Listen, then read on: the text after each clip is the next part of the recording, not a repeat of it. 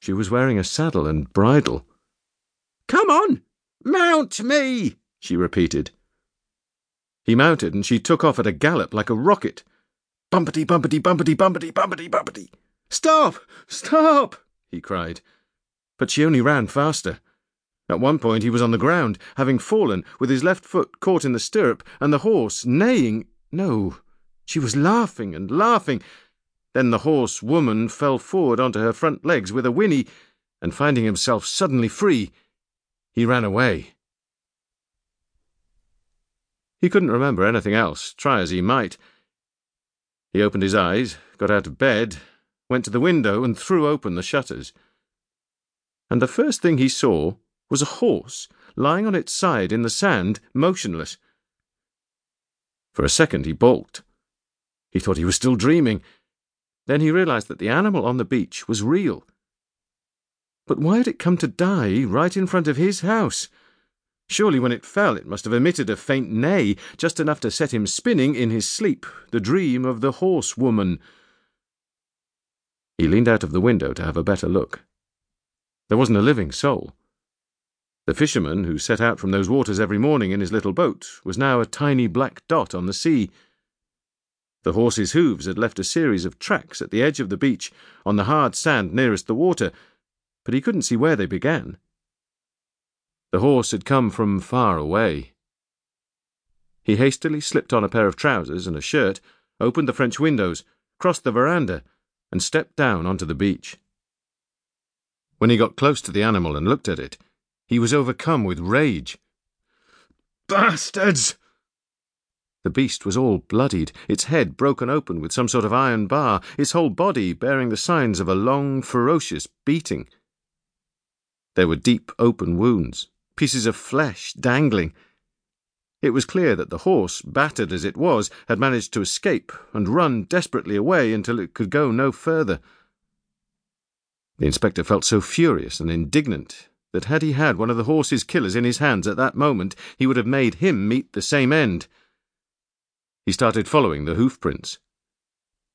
Every so often they came to an abrupt halt, and in their place there were signs in the sand indicating that the poor animal had fallen to its knees.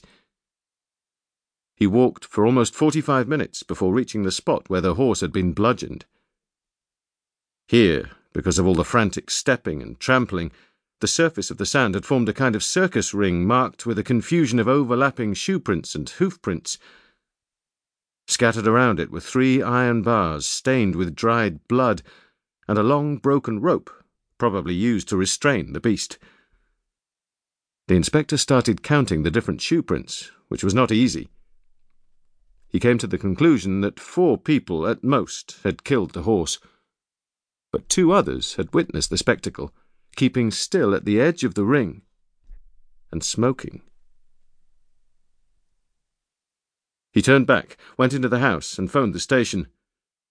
"Hello, is Cattarella Montalbano here?" "Ah, Chief, it's you. What's wrong, Chief?" "Is Inspector Augello there?" "He ain't presentable yet." "Then let me talk to Fazio if he's there." Less than a minute passed. "What can I do for you, Chief?" "Listen, Fazio, I want you to come here to my place right away and bring Gallo and Galluzzo with you, if they're there."